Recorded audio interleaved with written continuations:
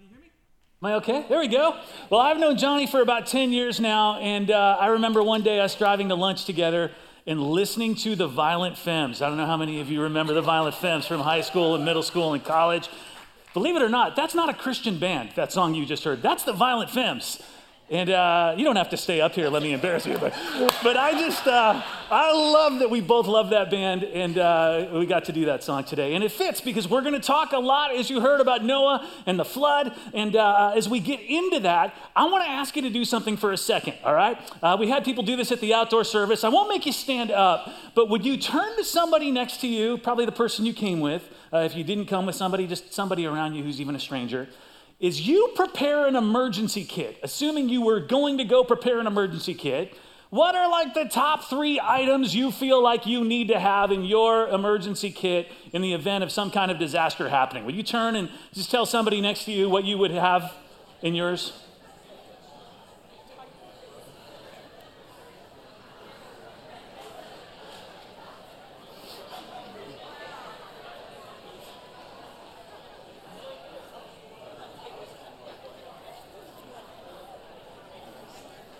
All right. Okay, now I'm kind of eavesdropping a little bit as I hear you talk, and I heard somebody say water out there. Anybody say bottles of water? Okay, so a lot of water out there. What else did you guys, just shout out what kinds of things you heard people say. What was it? Underwear. I just heard underwear. Medications. What? Personal documents. That's good. Anything that was weird besides underwear? What was that? CPAP. A CPAP for sleep apnea, yes. What else? Anything else that was kind of weird? Toilet paper. Toilet paper's not weird, man. Beer. Yeah, beer. All right. Well, part of why I ask you about this is a few weeks ago, I came across a company named Vivos. Vivos, we'll put it up here, that is all about helping you survive the end of the world. They call themselves a backup plan for humanity. And here's what Vivos' website says. We'll put that on the side screens. Whether we want to believe it or not, we are on the cusp of an increase in number and magnitude of events that may, in the twinkling of an eye, change the world as we know it. And Vivos lists a bunch of things that could happen in the coming years to screw up stuff on the planet, mess up life as we know it, like a pole shift of the earth, super volcano eruptions. I didn't even know there was such a thing as a super volcano that's bigger than a normal volcano. Earthquakes, solar flares, tsunamis, pandemics, asteroid strikes. They list man-made threats, including nuclear explosions, a reactor meltdown, biological or chemical diseases, disasters, terrorism, widespread anarchy. Any of these could well be on their way. And if you give Vivos a little bit of your money, you can own a spot in one of their underground Vivos shelters. When I say this, I don't mean they will put a shelter in your backyard and it will be underground. I mean, they have big shelters. You can join other people, airtight, fully self-contained complexes designed to survive any catastrophe. They put 50 to 1,000 people in an underground shelter that they have built. You join 49 other people to 999 other people. They stock it with supplies for 1 year so you can ride out any of that stuff we mentioned. Every detail has been considered, planned for, and all you have to do after you pay your $35,000 a person in advance, well in advance to reserve a spot. By the way, I watched somebody at the last service turn to their spouse and go, "We can only afford one of us." $35,000 a person. All you have to do is make sure when the bad thing happens, you can get there within 3 days before the underground complex locks its doors. It looks like they currently have 2 complexes planned, one in Indiana, one in South Dakota. Good luck getting to either of those places from here in 3 days when the time is right. Well, it's interesting to me the lengths that people go to, some of us, to avoid disaster. It's probably smart, right? It is smart to think worst case scenario and to be prepared. We probably all do this at least a little bit. Some of you have earthquake kits like we were just talking about. Some of you have extra canned goods maybe in your pantry or in your garage. Some of you have a generator that has come in handy when we've had rolling blackouts. I guess all of us probably have some way that we are prepared for some worst case scenario because our imaginations get so creative and think about all the things that could go wrong.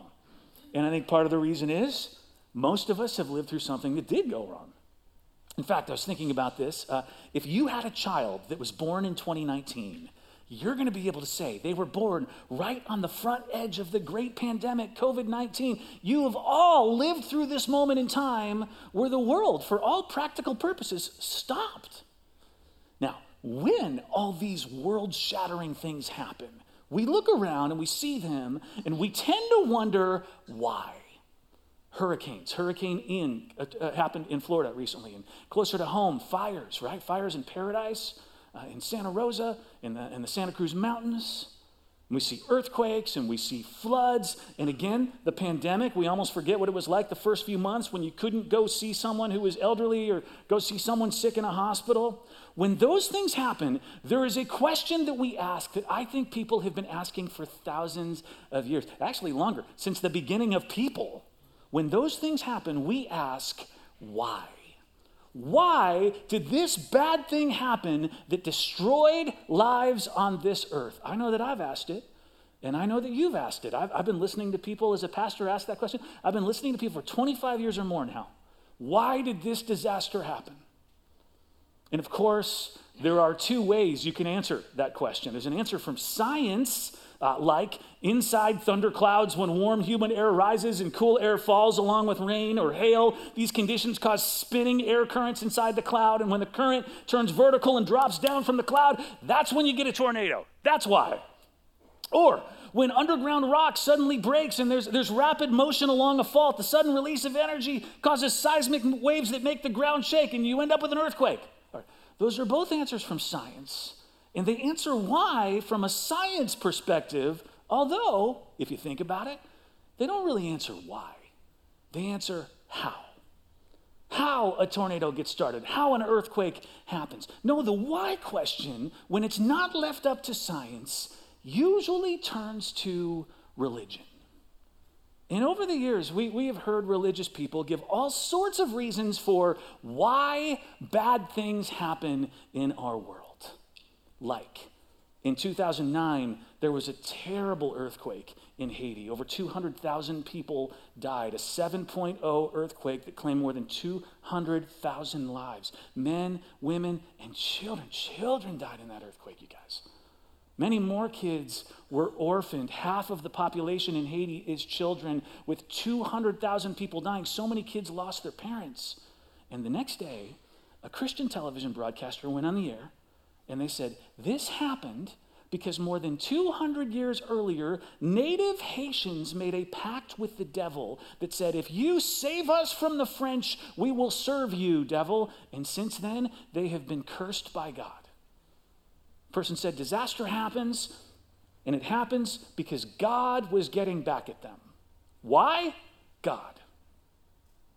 In 2005, Hurricane Katrina struck New Orleans. It left more than 1,800 people dead.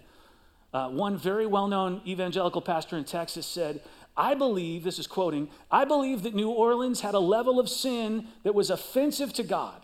And they were recipients of the judgment of God for that. He was referring specifically to the town's recent embrace of gay pride events, suggesting God sent Hurricane Katrina to kill 1,800 people because they celebrated their gay friends and family. Believe it or not, when September 11th happened, 2001, another famous Christian preacher went on television and said that this happened because it was God's judgment on our nation for secularizing America. And then he pointed to, and I'm quoting here, pagans, abortionists, feminists, the ACLU, his words, you helped this happen. Later that day, he walked it back a bit and said, oh, and the hijackers and terrorists had something to do with it too. Now, I should tell you, this is not a uniquely Christian thing. Other religions' leaders do the same thing. Bad things happen, they blame it on judgment from their God or their gods. And I should tell you, it's not a current thing. This has been happening for thousands of years. And as much as we might see those religious leaders who say things like that in public places, and we may disavow it when we hear it, we go, that's not my God. That's not what he does. That's like a whole different religion those TV preachers must follow. As much as you have probably not agreed with things like that when you've heard them, chances are pretty good you've had moments where you have wondered, why does this stuff keep happening? I thought that God was all powerful. Is God set on destroying the earth? And I will tell you, that is what we're talking about today. Is God to blame for the destruction that happens? And does God seek retribution by destroying his people? We're in a series on the book of Genesis from the Bible, and we're looking at some of the moments in Genesis, either the ones that are too hard to believe sometimes or the ones that are too hard to swallow, and we're trying to give very honest answers about why those stories are there and what lessons God has in them for us and for the people who wrote this book way back then who listened to it right originally. And we are about to hit this moment in Genesis where we find an epic natural disaster, the story about Noah and the flood. Now, this story is so big in Genesis. It takes 4 chapters. It's in chapter 6, chapter 7, chapter 8, chapter 9. It is big enough. It's got a lot of words to it and a lot of details, which means there's plenty of material to pull from to ask questions about this story.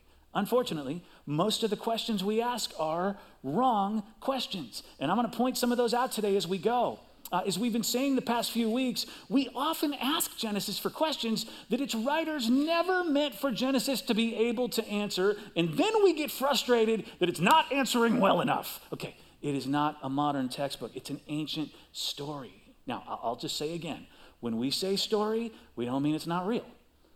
There are fictitious stories, and then there are historical stories. It's just that you've got to read this as a story, not a science textbook.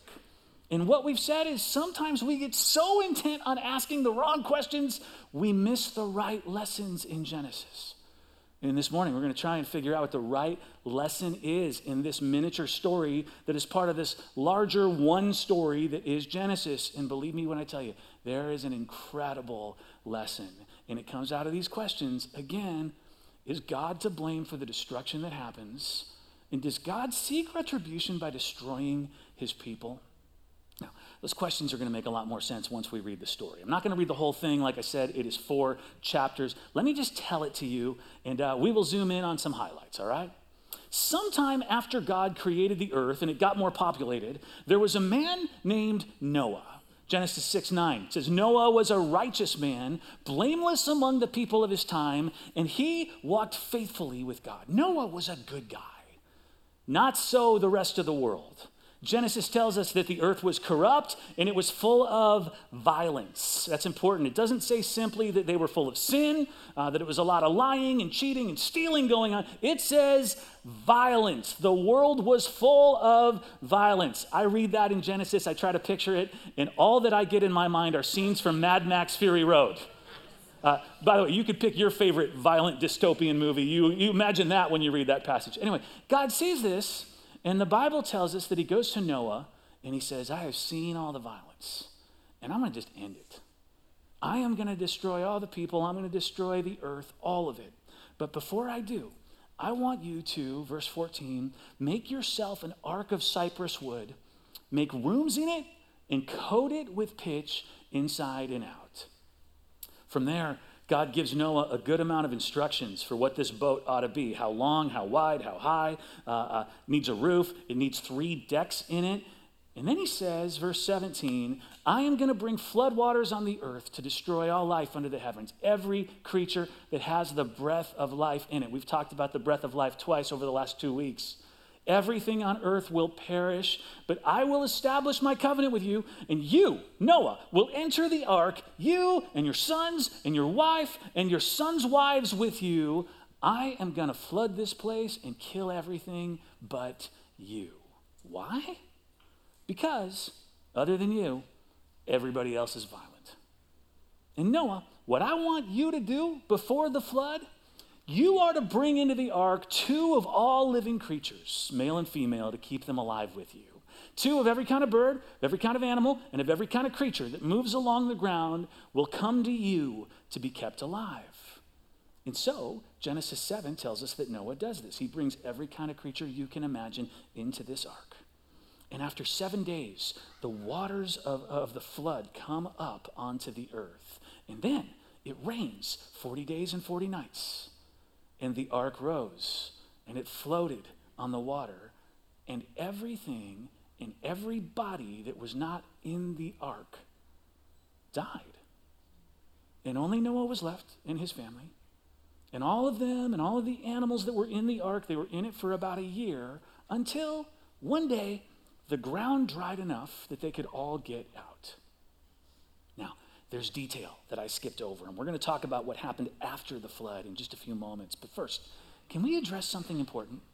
Was there an actual flood or not? And I will tell you, it seems like there's a good amount of evidence that there was. Let's talk about it. In the late 1920s, an archaeologist was excavating in southern Mesopotamia. This is Sir Charles Woolley. He is a regular Indiana Jones of the 1920s. Anyway, he was excavating these royal tombs belonging to a dynasty at a place called Ur. These tombs dated from 2500 to 2700 BC. So we're talking really ancient tombs. And once he was done excavating the tombs, Sir Charles Woolley decided to test the soil that was underneath the tombs. Let's figure out what was here on this land before the tombs. When you want to know what existed before the tombs, you got to look under the tombs. And so they dug a shaft under these 4,500-year-old tombs to see what was happening on the ground before the tombs were put there. And as they dug, they came to 8 feet of mud, just bare mud, 8 feet deep underground. Now, that in and of itself isn't that weird. But then, under the mud, a layer of artifacts under that. Okay, how do you have prehistoric artifacts, and then 8 feet of mud, and then evidence of a later civilization, these tombs? Well, you have a flood that puts all that mud there between civilizations. The same thing happened with another archaeologist at a different dig site called Kish. A few years later, it happened again at another place, Shurapak. It seems there is archaeological evidence of a pretty massive flood that covered quite a bit of land. And sure, floods happen all the time, but not of this level. We're talking a flood or floods that wiped out civilizations. Now, there's other evidence besides archaeological. In addition to the Bible, other religions in other nearby cultures, ancient cultures, told stories of a great flood as well. And when you hear that, that might cause you to think an ancient person woke up one day, heard somebody else tell their flood story, and they said, oh, Bill has a great flood story. I'm going to come up with a better flood story. Well, that might cause you to think, yeah, all the flood stories are derivative. Well, that might cause you to think that. Most historians, they look at all these flood stories in different cultures as evidence that there was indeed a flood. And each story is that unique culture's way of explaining why this flood that they all experienced happened. Think for a second. If you lived back then and you had never heard of the God that we read about in the Bible, and you had your own gods, and maybe you had never even run into an Israelite, and there is a flood in your neck of the world, and you have to answer the question that we all ask, why? You are likely to answer that through the lens of your own religion. And this is exactly what we see. When a disaster happened in the ancient world, not unlike today, they would ask the question we ask, why? And always the answer to why started with their religion. One of those stories is called the Atrahasis story. And actually, this was the story that the Babylonians told about the Great Flood. I'll tell you the story real quick. The story goes that one of their gods, the god of weather, wants to destroy humans because they are making too much noise. For real, too much noise. Atrahasis, a human, sees the weather coming. He enlists the help of a different god, the water god, to escape his wrath by building a large boat, and Atrahasis saves humanity. Another story is called the Gilgamesh story. Maybe you've heard of this one. Gilgamesh is the main character. And one day, while he is on a journey, he comes across a man who's discovered the secret to immortality. And Gilgamesh says, tell me the secret. And the man says, well, I am the survivor, the sole survivor of a great flood. I was told by one of our gods that the other gods were going to kill all the humans, and so this god told me to build a boat and to get as many animals on board this boat as possible, and I did, and I survived the flood. Okay, the point is, when multiple civilizations and religions all start telling stories about a great flood that happened long ago in the past, historians tend to think that is evidence there must have been some flood. Now, yeah, they've all got different reasons for the flood based on their own gods and their own religions, but what they have in common was there was a flood. Now, that's not the only thing they have in common, and I'm going to show you more from those. But first, there is evidence that there was an actual flood. Now, can we talk about the story or the questions that this story in Genesis raises? Lots of questions, lots of wrong questions as we've been going through each week, all right? Was the flood over the whole world, or was it just this area, the known world? Were there multiple floods in different regions? When God said he was going to destroy humanity except for Noah, was it just the humans that Noah knew of, or was it all humanity? When Noah put animals on the boat, how specific did he get? Did he have 2 dogs or 2 of each breed? Because if it was just a Great Dane and then a Chihuahua, I don't know how we end up with all the variations we have today. My favorite question, what did the carnivores eat? Other animals? Does that in fact mean that there were more than 2 of each so that some could be used for dinner every once in a while? Lots of questions we can ask. And guess what? They're the wrong questions. And why are they wrong? I know I say this a lot. I'll say it again. Genesis was not written to be a modern textbook. Like, that was never the idea. It wasn't trying to explain dog breeds or weather systems. It was an ancient story meant to teach Israel some lessons. And it was heard by ancient people who had ancient understandings, and they were not asking about how we got English bulldogs. So, what is the right lesson from this story? And I'm going to get to it, but before I do, can I share some other similarities between the Genesis story and the others? All 3 of those that I've mentioned have a large boat with precise instructions and directions. But both Noah and the Gilgamesh story, they bring animals on board as well as one family. They all waterproof the door with pitch. In all 3, the boat comes to rest on a mountain. They all release birds to see if the water has subsided. And all of this has led to another wrong question. Did Israel steal its flood story from other cultures? Let's put up the wrong question here. Can we get that? Did Israel steal its story? Did they essentially copy the story they heard in Babylon, and did they make it their own? And I'm going to tell you why that's a wrong question. But because it's a wrong question, can I tell you why there's all sorts of bad answers or what they are? One bad answer is, yes, they did. They stole it, and they made it their own, and it's plagiarism in Genesis. Another bad answer, Israel influenced the other cultures. They took it from them. Another crazy answer is that the human that Gilgamesh met, who is immortal, is actually Noah. He's the immortal one, and the stories are talking about the same characters, but the Gilgamesh one just gets its facts wrong, that Noah makes a cameo in the Gilgamesh story. There are all sorts of mental gymnastics that we do to try to explain how we could have 3 similar stories. Why is this a wrong question? Because it assumes that the stories were written right after the flood was over. Let me say that again. That question assumes that the stories were written right after the flood was over. Okay, we're about to get a little bit nerdy. I don't want to lose you. Hang with me on this. It's going to be worth it. If you assume that within a day or 2 or even a year or 2 of the flood, somebody said, hey, we're on dry land, we better write down what happened last week, then the very likely lesson in this story is we misbehaved, or we were too noisy, or whatever, and God or the gods were angry and they flooded the world. If within a day or 2 or even a year or 2 of a flood, we decide to tell our kids a story about the flood, then the likely lesson of the story is the flood. The lesson is the flood. Kids, do not disobey God. Don't make too much noise, or God will flood us and we will all die. If the story was written immediately after the flood, that might make sense. Because of what we said earlier, when bad things happen, humans look to explain why, and they point at God. Katrina, Haiti, 9/11. The closer you are to the bad thing that happened, like the next day, the more likely you are to ask why, and the more likely you are to say, it's us. We disobeyed God, and he sought retribution by destroying us. But what if this was written hundreds or thousands of years after the flood, like in 539 BC, what we've talked about the last 2 weeks? What if this was written on your way home from exile in Babylon, what we've said the last few weeks? What would the lesson be in a flood story thousands of years after the flood? is the lesson still don't misbehave, God, or he will destroy us? Or is the lesson thousands of years later likely something else?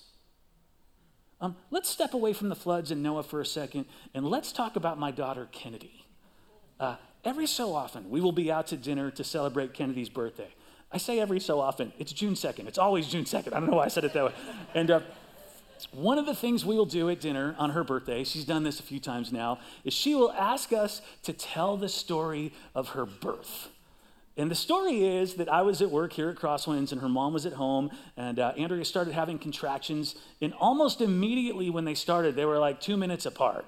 And I freaked out and I sped home from work, and I picked up Andrea and Quinn, who was only 4 years old, and we got in the car and we rushed up to Walnut Creek Kaiser. And I dropped Andrea off while I went into the parking garage to park the car, but there are never any parking spots at that Kaiser in Walnut Creek. It takes forever to park in that garage. And I finally found a spot, and I handed off Quinn to Debbie Merritt, who met us at the hospital, and I was going to take Quinn home with her because we might have been all night long. And I gave Debbie my car keys. She was going to take my car home.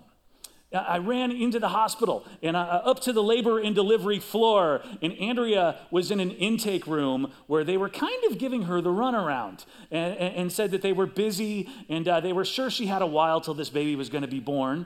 And so we sat there waiting until I had to go find a doctor and demand that they check Andrea out because I was sure this baby was coming soon. And so they slowly, reluctantly, patronizingly check Andrea to get me off their back. And the doctor says, "Oh, you're ready. Let's get you into a room." And no joke, 5 minutes later, Kennedy is born into the world. No time for an epidural. No time to even learn anyone else in the room's name. Actually, no time for Debbie Merritt to start my car and take Quinn away. And sometimes at dinner, Kennedy wants us to tell that story, and we do, and we end it saying it was a crazy whirlwind of a day, and it climaxed, Kennedy, with you being born. Now, when she hears the story, she probably thinks, I was almost born in a car. I was almost born in a waiting room. My dad had to yell at people to get me into this world. There are dramatic parts of the story that we tell. But make no mistake, the point of the story, the reason we tell the story is Kennedy was born. The point of the story is not the quick labor and delivery, right? It's that Kennedy was born, especially when we tell it 14 years later. When we tell it 14 years later, we are reminiscing and we are celebrating that Kennedy was born. Okay, thousands of years after a flood, God's people sit down and they say, it is time for us to write out that part of our story. And why did they write it? Is it to say, bad things happen because we sin and God gets angry? Are they wanting to teach their kids a lesson? Don't get God angry or he's going to do this to you, to us. No, that's not why. Real quick, why not? Why isn't that the case? Why not teach that lesson? Because that was already understood in their world. There was no other option to explain disaster in their ancient world. Every story about something that went wrong assumed that it went wrong because a person or people disobeyed and God sent his retribution. If there was a fire to your house, you deserve it. That's the only explanation. God did it because you deserve it. There's a plague going around. Lots of people get sick and die. Oh, we don't even need to say it. We all know it's God or it's the gods paying us back for what we did. It's just assumed. It is the only explanation in the ancient world. By the way, this is not just the Israelites' mind. This is the Babylonians' mind and the Mesopotamians' mind. This is still in lots of people's minds today. Something bad happens, it is God punishing us. We do not need stories to tell us why bad things happen. We know why. We're being punished for what we did. But that is not the lesson or the reason that the flood story is in Genesis. The lesson is far different than that. And with all the similarities between those flood stories, this is where this flood story is different. This flood story is revolutionary. Because unlike the other stories, this story does not climax with someone surviving a flood. This story climaxes in this moment right here. With God saying to Noah in chapter 8, verse 21, never again. Never again will I curse the ground because of humans, even though every inclination of the human heart is evil from childhood, and never again will I destroy all living creatures as I have done. As long as the earth endures, seed time and harvest, cold and heat, summer and winter, day and night will never cease. God says, never again will I cause this kind of disaster. And then chapter 9, the climax gets better. God said, this is the sign of the covenant I'm making between me and you and every living creature with you, a covenant for all generations to come. I have set my rainbow in the clouds, and it will be the sign of the covenant between me and the earth. And whenever I bring clouds over this earth and the rainbow appears in the clouds, I will remember my covenant between me and you and all living creatures of every kind. The climax of the story is not the flood. It is the rainbow. When this story is told a few thousand years later, the point of the story is not, sometimes God gets angry and he does things, and watch out, they already thought that. The point is, when disaster happens, it is not God. Because he promised us thousands of years ago, he's not going to do that. The point of the story is not the labor and delivery, it is the birth. If you read this with our modern minds, we hear rainbow, and the rainbow just sounds like a really cute way for God to say that he is so sorry for going overboard. And that he put the rainbow there so that we could tell fables about pots of gold at the end of the rainbow and leprechauns near St. Patrick's Day or something like that. But to the ancient mind, to the ancient person, do you know what a rainbow meant? The bow was a weapon of warfare. You and I think of rainbows and we think of Lucky Charms and the pride flag and Skittles, and even when we think of bows in a bow and arrow, we think of hunters and archery contests and maybe Katniss Everdeen from the Hunger Games, right? We do not think of the bow as a way that you wage war against an enemy, but to Israel, oh my gosh, when they looked up at the sky, it looked like a weapon they were very familiar with hanging in the sky. And in this moment, God shows them a rainbow in the clouds, and he says, no more. I won't do this. It was God putting his bow of warfare in the sky to say, I'm hanging it up. No more warfare against my creation. And yes, humans, you are still messed up, and you are still disobeying me, and you will still sin, but I have a different strategy now for solving the problem with humanity. And we know that that's Jesus and his grace. The lesson in this story is about the rainbow, not the flood. That's the climax. And the lesson is, when disaster happens, it is not God. He promised us thousands of years ago, he has hung up his bow of warfare. There are a lot of ways that you can answer why. You can answer climate change. You can answer that we build communities in the middle of a desert. You can answer that we build homes too close to the ocean, that erosion happens. You can even answer bad things happen in this world because of what we said last week, that we are no longer in paradise. Remember? We are not in the Garden of Eden anymore. That's why bad things happen. But remember this as well. We also said God is always working to move us back toward paradise, and the rainbow proves it. It is just one more way he starts to show his love and his grace in the midst of our being us. What do you do with that today? Knowing that the lesson of the story isn't the flood. The lesson was our God is different from the gods of the other nations. He promises that when these things happen, it is not an act of war on his behalf against us, because our God hung up his bow many, many years ago. What do you do with that? Two things come to my mind. The first is, next time something disastrous happens in our world, and some religious leader rushes to attribute it to God, to point a finger at God pointing a finger at us, you can say, that's not true. I don't know what God you follow or what story you heard. Seems to me like your story ends with a flood and a boat on dry ground, but my story ends with a rainbow in the sky. God hanging up his weapon. He promises never to do that. I read the whole story, including the climax, the best part. Maybe you will be a force in this world to help people know that when these things happen, God is not who they think he is. The second thing that comes to my mind, what do you do with this? Maybe this lesson today is just what you need to hear, because you've got something going on that feels like a disaster. And you have been wondering, is God punishing me? Like, is this retribution? Did I do something? Is it going to get worse because I am so whatever? And maybe today you need to know, whatever you have going on, he is not destroying you. God is with you in it. And he is hanging up rainbows to let you know it's not him. And he is moving you back toward paradise too. I want to ask you to stand with me. I just want to pray for you, especially those of you going through something like that. And God, we love that you are a God with a different story. A story of mercy, and a story of grace, and a story of patience, and a story of love.